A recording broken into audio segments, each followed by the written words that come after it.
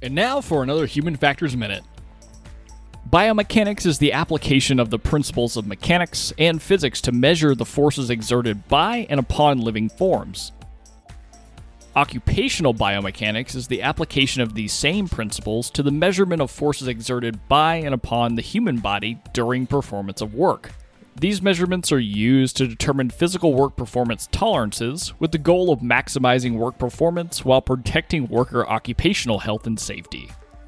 The application of the principles of mechanics and lever systems to the human body requires the use of anthropometric data, critical data being the length of body levers or bones, as well as the distance between joints.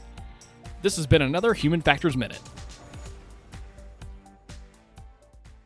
Support us on Patreon for access to our full library of additional Human Factors Minutes at patreon.com/HumanFactorsCast.